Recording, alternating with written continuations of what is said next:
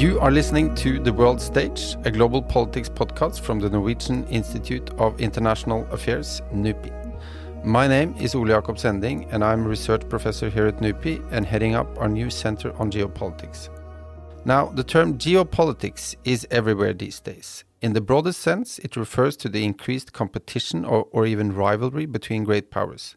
But what is the dynamics that drives this increased rivalry between great powers? What strategies are being used and with what consequences? To explore these questions, I have invited Dan Nexon, who's professor at Georgetown University. Dan is uniquely positioned to talk about these issues as he's been working on different dimensions of great power politics for a long time. He authored an award-winning book about a decade ago on power politics in early modern Europe, and he has published a string of articles in top-ranked journals about US foreign policy and the conditions for US hegemony. More recently, he published, together with Alex Cooley, a book titled Exit from Hegemony, which offers a novel take on great power politics, which I think is of great value in trying to unpack what's going on. So welcome, Dan Nexon. Well, thanks very much for having me. To get us started, could you describe for us the main argument that you make in the book Exit from Hegemony and how that helps us understand the dynamics that we are now witnessing? The punchline of Exit from Hegemony, which I think is less controversial now than it was when we initially wrote the book, is that the era of U.S. global dominance, or the kind of global hegemonic dominance that we saw in the 1990s, is over. It's been over for quite some time, and it's not coming back. And what then the book does is it takes the problem of power transitions, that is, conditions under which we see international politics, the rise of some countries, their increasing capabilities, and the relative, not absolute decline, but the relative decline of other countries. So think about China's purchasing power parity, GDP, overtaking that of the United States. That's a power transition in the lingo of my field. Mm-hmm. And unpacking kind of what actually happens during those power transitions that produces transformations in international order, or more particularly in the context of what I think you are, the center is about, what forms the nature of competition that takes place during those transitions looks like. So how power transitions affect the terms of geopolitical competition. And I think the basic way to understand what's happening now, the rise of China, the rise of Asia in general, Russian reassertiveness, the rise of India, diffusion of power more globally than we certainly saw in the 1990s and early 2000s. The fundamental way to understand that is to go back to the 1990s and think about what the situation looked like if you wanted to talk about, broadly speaking, processes of the construction and maintenance of international order. So in the 1990s, if you were a country that wanted development assistance or credible security guarantees, that is, security guarantees from somebody who was the top of the, let me rephrase this. If you wanted security guarantees from the only countries that could give you credible security guarantees, because the only countries that could guarantee that they were likely to win in a conventional conflict, there weren't very many options. After the collapse of the Soviet Union, you were basically left with the United States and some of its allies, roughly the G7 countries, the Western democracies, whatever you want to call them, United States, Germany, France, UK, Japan. You could maybe, by the mid-1990s, you could say the EU as one of these groupings, and they had what we describe as a quasi-monopoly on the provision of international club and private goods, meaning that they were the only people really in town. There were other, if you wanted these sorts of goodies, if you wanted good trade agreements, development assistance, et cetera. So they were able to, as long as they saw roughly eye to eye, they were able to set the terms for everybody. Okay, so so when you talk about goods, that's a different term for security guarantees. Yeah, so the provision, so the production provision of certain goods, that can be market access, it can be development assistance, it can be security guarantees, basically. goods are kind of anything that is a good. Yeah. And we could be talking about consumption goods these are all economic analogies.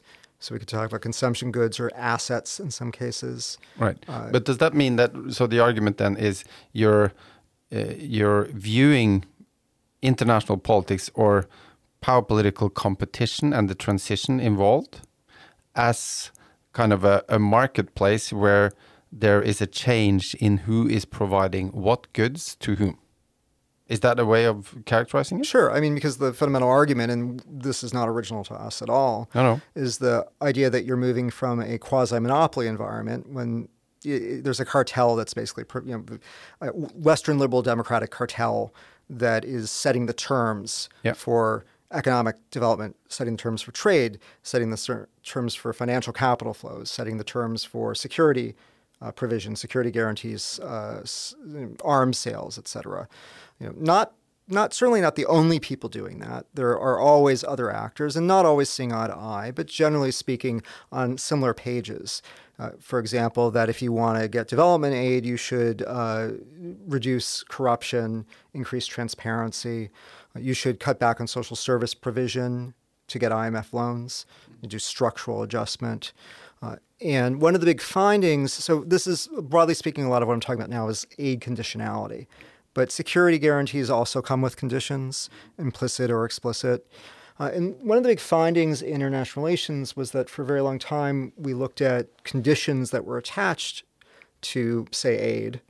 And we thought, well, they didn't work very well. There was no, countries just didn't really follow the conditions. And in part because the people who were giving that assistance never really triggered the conditions. They didn't tend to scrap the aid if the recipients weren't doing what they wanted.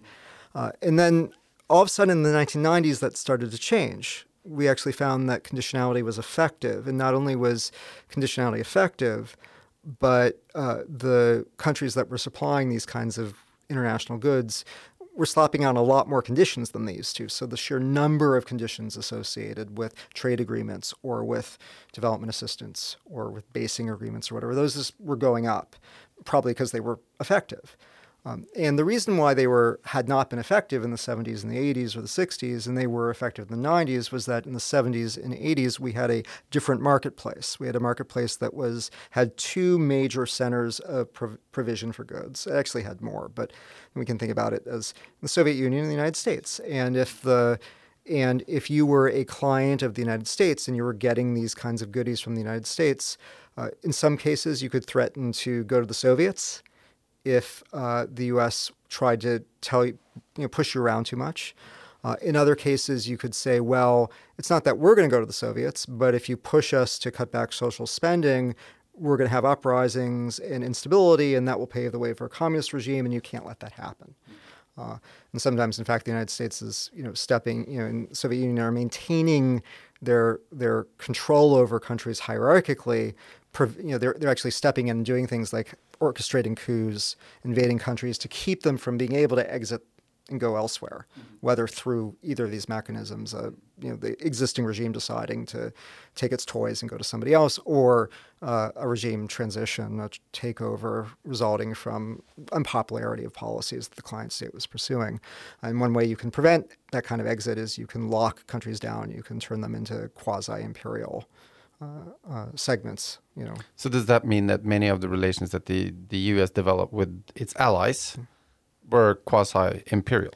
Well, and likewise with the Soviet Union. I mean, that's a really big, complicated topic that we talk a little bit about in the book. It's something I've written about because I have a big interest in empires as a form of political organization, and I think the easiest way to answer that is to say that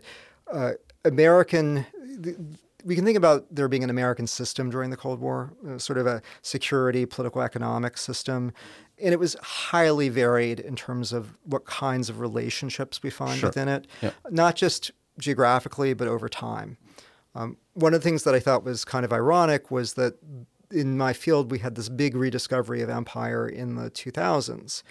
And we had that for pretty obvious reasons, which was the 9/11 attacks and then the U.S. interventions and invasions and occupations of Afghanistan and Iraq. And when you occupy a country and you run it, or you run it with some local collaborators, that looks pretty imperial.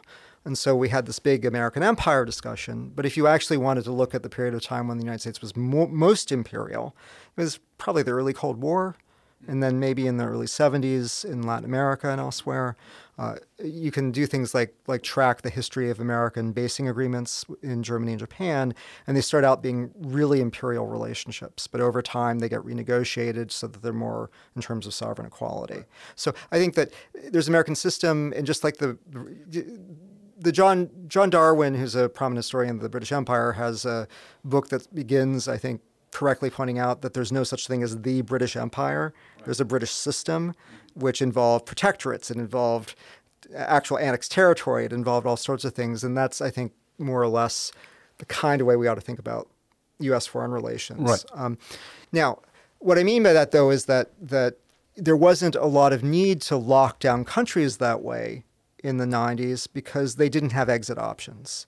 So exit option basically means having an alternative provider. Yeah, of they these didn't goods. have somebody else they could go to. Yeah. I mean, there were some, right? I mean, Saudi Arabia is providing some of these kinds of goods.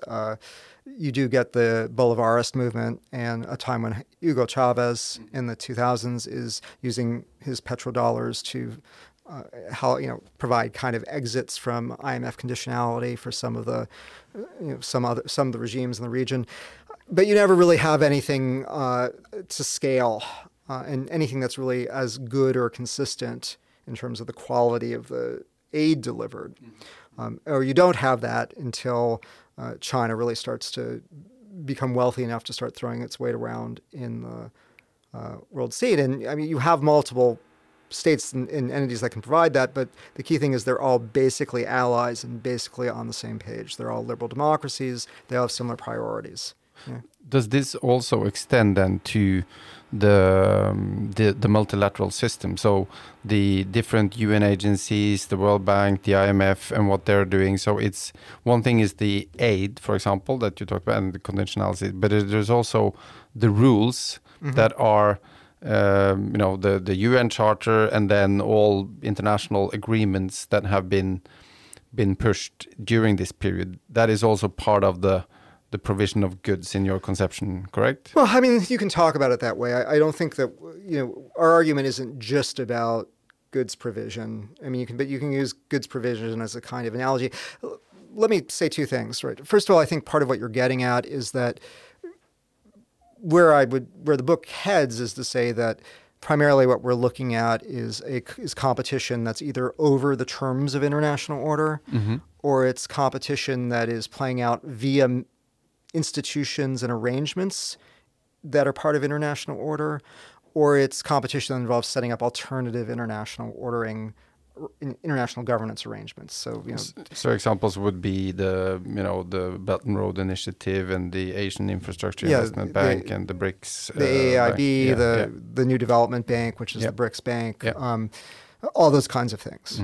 There's been the creation of entire parallel infrastructure, mostly around China, of sort of like an alternative set of ordering institutions, which in many respects look a lot like the kind of things that the United States and Western democracies do, but there are some important differences, including the fact that they don't tend to have human rights provisions built into them. And if anything, or institutions like the Shanghai Cooperation Organization are kind of explicitly, convivial for authoritarianism.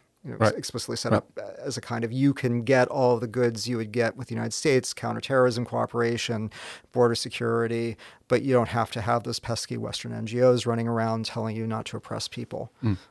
So one question is, does this explain, so it does explain, I think, well, what's going on now. But the explanation for, let's say, Chinese behavior as such, so the rise of China is a slightly separate issue, no? So the explanation, so the rise of China, so it becomes more economically powerful, takes a different position internationally, but So for those that work with the concept of polarity, so there was this unipolar moment with the US on top. Now there's more of a bipolar with China and the US, and then you can discuss whether there's a third with the EU and so on. But the explanation for how many big actors or great powers there are is, if I understand it correctly, separate from the explanation of the dynamics that are ongoing now. There are a couple of things there. The first is that, so the way that we use polarity, as you're alluding to, in international relations right now, which isn't always the case. Actually, when polarity is first introduced as a term in the 40s and 50s, they start talking about bipolarity. They're actually talking about something more like polarization, the idea that the international system is converging around two centers and that are separated from one another, right? So like domestic political polarization. But it gradually morphs to the point where people don't use it that way anymore. They just mean the number of great powers. So unipolarity, one great power; bipolarity, two great powers; multipolarity, three or more. Sometimes you have tripolarity, which is just three. And the wager in a specific area of the field, primarily people who we call realists, is that you can tell a lot about the way a system works by looking at the number of great powers in it. So there are two kind of points about that. One is that I think that it's probably accurate to think about the number of great powers as a shorthand for the number of states or coalitions of states that are capable of supplying a wide range of goods and bads for others, right? For others, and so polarity. So great powers generally. The idea is that great powers don't really the only thing that really matters to great powers in terms of their fundamental security is the dispositions of other great powers, because they're the only ones who can bring those capabilities to the table. So unipolarity, when we talk about it in a security term, is actually identical with the concept that there's only one state that can provide credible security guarantees, because there are other great powers. And so, you can get a security guarantee. You can get a security guarantee from Kenya, but at the end of the day, that's not that valuable if the United States isn't interested in in at least ignoring you. But the other thing is that, frankly, the field has spent decades quantitatively and qualitatively trying to figure out basic questions like, are bipolar systems more war-prone than multipolar systems? And we just don't have conclusive answers to any of that. It's not clear to me that, other than a useful description, we actually know that much about what it means to talk about whether, say, a system with two great powers behaves in fundamentally different ways than three great powers. We just don't have good answers to that. And we never probably will. But my understanding is that in your book, independently of debates about polarity and so on, you offer a framework of analysis that allows you to say something about, what are the strategies that are being used by different great powers? And how does that affect basically alliance patterns and what is going on today? Yeah, I mean, I think yes, I think you're right. And part of it is that I think that those debates are primarily about kind of the end state, and we're much more interested in the politics of the process that happens when power is shifting. Another issue with polarity. There are two other issues of polarity that I do want to mention. One is that polarity is a count of the number of great powers, but the unipolar system in the 1990s looks really different than the unipolar-ish system of 45, 46, right? 45, 46, the United States, by some estimates, 46 to 47, 40 to 50% of all economic output in the world at the end of World War II is happening in the United States. It's about 23% or something in the 1990s. So what's interesting is that in the 1990s, after the Soviet Union collapses, the U.S. has no peer competitors, so there's a sole superpower, if you will, even more so than there was at the end of World War II, when the Soviet military was quite formidable and all over Europe. But the U.S. the concentration of power in the hands of the United States is much smaller in the 1990s.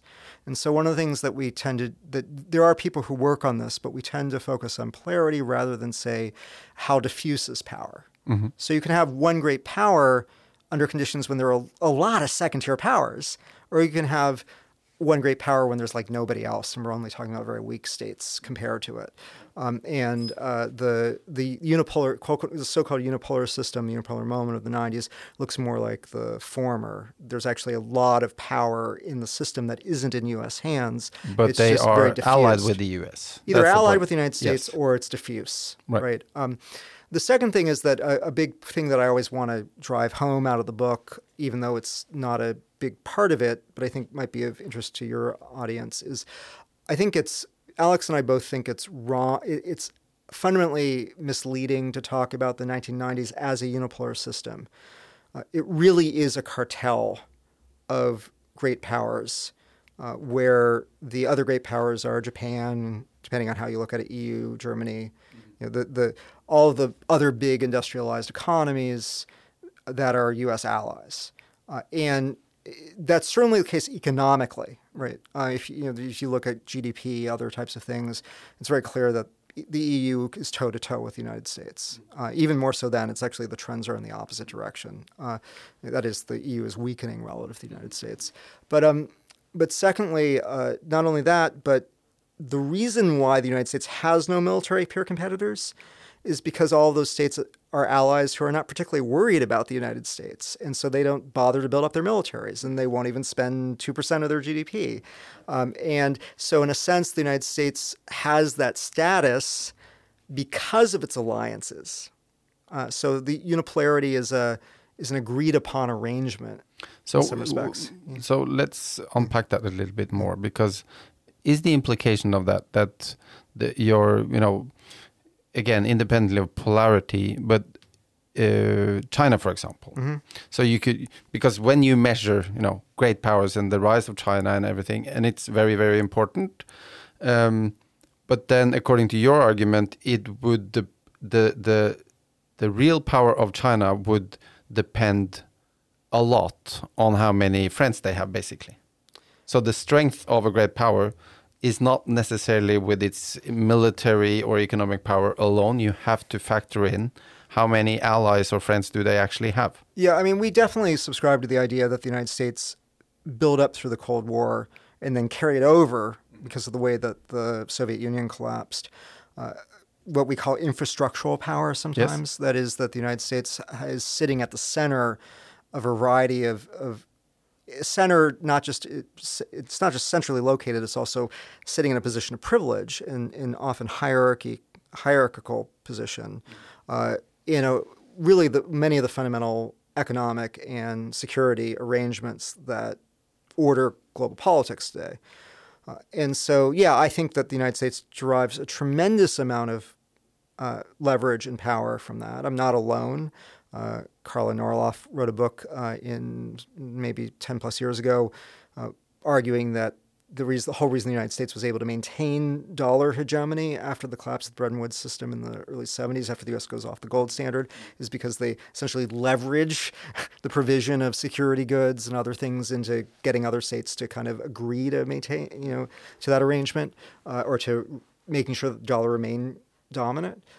So the United States, has an enormous amount of power and influence that way, although it's an interesting kind of power and influence because it is not just, it's sort of, in a sense, it's aggregatory, right? It's jointly produced with other states. So it's not, that kind of influence doesn't simply mean the U.S. is running roughshod over its major power allies. It means that there's a somewhat at least quasi-consensual arrangement there. Right. But what's the implication of that reading for our understanding of China today? So, I think that the most important thing right now has to do with the debates in U.S. foreign policy, where you have some people who are China hawks, who are more aligned with the Trump movement, who think that we should be ripping up a lot of that infrastructure to focus on China. And to me, that is basically shooting ourselves in the foot. It's divesting the U.S. of a lot of the source of its power and influence.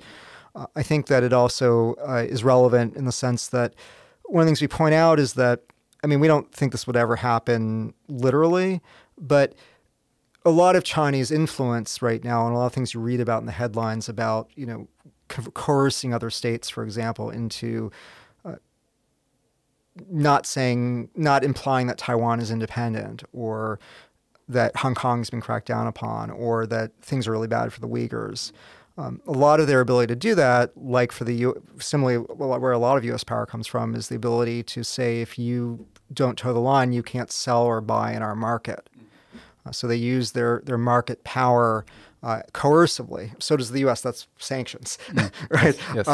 And what I think is interesting is that despite the relative decline of both the U.S. and the EU, and particularly the more pronounced relative decline of the European bloc, it's still the second or third largest consumer economy in the world. And if you actually if you could have regulatory harmonization on certain issues, whether it be climate or whether it be human rights between the U.S. and the EU, that's a much, much larger market than China's. And that's where it becomes significant that China, although it has more friends, I think, than people who say, it has no friends, recognize. But China doesn't do formal alliances, for example. China's relations are they're much less institutionalized. They're often much less durable. They don't have the kind of it's almost like if you think about the U.S. and Europe and maybe Japan, it's almost like you have a federation in North America, two federations in North America, Canada and the United States. You have a confederation in Europe, which is the European Union, and then you have a kind of overarching, a kind of informal, almost confederative relationship involving the flow of peoples and a lot of joint governance through mechanisms like G7, NATO, et cetera, and that kind of almost political community is something that China doesn't have anything close to outside of its borders. Do you read China's Belt and Road Initiative and these other initiatives that they have as an effort to try to do the same? No, and China's also been spending a lot on building up its diplomatic capabilities. Essentially, while the U.S. has been mucking around and causing people to quit the State Department, and divesting itself of its tremendous diplomatic capital and accumulated, China's been on a buying spree when it comes to that kind of thing. But yeah, I mean, these are, the Belt and Road Initiative is, I'm not, an expert on it, and it's complicated because to some degree it's just kind of branding for a whole bunch of Chinese things that China's doing anyway, some of which predate the Belt and Road Initiative. So it's almost a way of talking about, it's like a marketing campaign, but certainly the things that China is doing with it are trying to forge these relationships, economic integration, on terms that are at least more convivial to China than, say, something like an arrangement like the EU would be. And they're certainly using that to leverage support for China, for example, on human rights votes within the United Nations, and also leveraging it to get support for China to get states to make the final switch away from Taiwan in terms of what they recognize as being China. It's doing all those things. You can look at maps of voting behavior, and they're pretty consistent with like BRI penetration. States that might have voted differently 25 years ago on a UN resolution of interest to China. But there is this other aspect to this, which I think is interesting. So you see a lot of reports coming out of the U.S. That describes the Belt and Road Initiative as an effort of basically debt diplomacy, right? So maybe that's the case, maybe not, but it's also strategic communication. So there is now a different layer of the competition that concerns how to describe what the opponent basically is trying to do. So there is that, effort to try to market what yourself is doing and to undermine what the opponent is trying to do and to describe it in a way that prevents people from buying into it. Yeah, and there's nothing new. Yeah, that's 100% right, and there's nothing new about that. I mean, you can go back to the Cold War, you can go back to the interwar period, you can go back before World War I and some of the economic competition that's playing out between the European powers. Same stuff. there's some variation in how much peacetime propaganda you get. But, it's, pretty much, this is what we should be used to. I think the fact that, and it's actually been going on for the last, much longer, I think, than people have been paying attention to it. So I think that it's mostly a surprise to people in North America and Europe who maybe just weren't paying attention because they weren't thinking about competition as a thing, or they weren't thinking about, they were sort of thinking that, they just weren't really paying attention. But that's been happening for a while, and yeah. Mm-hmm. I mean, that's a good point. Yeah. but I mean, I think that I want to be clear that the book itself is actually interested in kind of a bunch of different processes that are happening. So the big one is just straight up great power competition. And a lot of that plays out through this mechanism of goods provision, or the joint production of security with other states, to use the economistic term for things like alliances. And a lot of that's playing out that way in terms of, China's not going to war with the United States or fighting proxy wars with the United States. China instead is offering big packages of economic development in exchange for support. And the U.S. is sometimes competing and sometimes not competing with that. Yeah. But you have essentially, we tell a story about why it is that China and Russia, who were more comfortable, I think, with liberal international order, as the term goes, which is a very fraught term, in the early 2000s, are not very comfortable with it right now. Yeah. And so are really actively trying to mold international order. And some of that story is just having the capability to do that. Some of it has to do with the way that order played out in their view over the last 20 years or so. So we have a chapter on Exit from Above, which is about great power competition and focuses on Russia and China. We have then the next chapter is on Exit from Below, and it's primarily about the way in which weaker states are able to exploit now a more competitive marketplace to increase their leverage and to shape international order in ways which they view as more favorable, which might be a good thing. I mean, I'm not saying it's bad or good, it just is. And then the third part of the sort of major argument of the book is what we call Exit from Within, and that's focused on how it's not just power transitions, we all know, generate what we call revisionist sentiment, right? That's what I mean by China and Russia wanting to change things about international order. We also have figured out, I think by now, that it also makes incumbent powers, that is countries like the United States, uneasy about international order and wanting to change it because they start looking around, and this is, even if they set up the order, it's the order that is producing success for others, and this is, Trumpism is a kind of, that's a big part of the argument. But also you're seeing within that context, you're seeing a lot of political movements in fact, ascendant, really on the offensive political movements in the core of the Western liberal democratic system that, if you really look at them, they have domestic concerns, certainly, but fundamentally they're contesting liberal order, and they're saying we don't want this anymore. And so we focus particularly on the far right in that chapter, because we were writing it after Trump's election.